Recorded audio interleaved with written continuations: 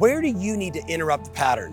Where are you in a coma? I mean, literally, where are you in your life like this?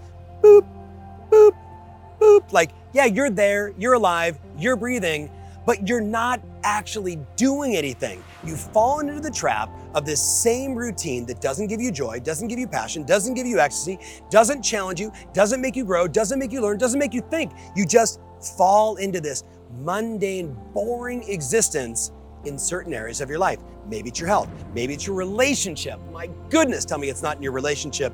Maybe it is in your own spirituality. Maybe it's in, your workplace. Maybe it's in your finances. Everyone I talk to has found that area of their life that they just don't concentrate on, they don't give any energy to, and then guess what happens? They fall into a coma. And I'm asking you, where do you need to interrupt the pattern? Where do you need to try something different?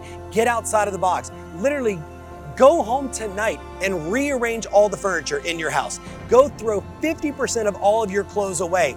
Remember SpongeBob? I'm dating myself. Remember Opposite Day? Maybe you need to start walking backwards. I'm dead serious. Life is so short to be in a coma, to be in a rut in any area of your life. Where do you need to interrupt the pattern?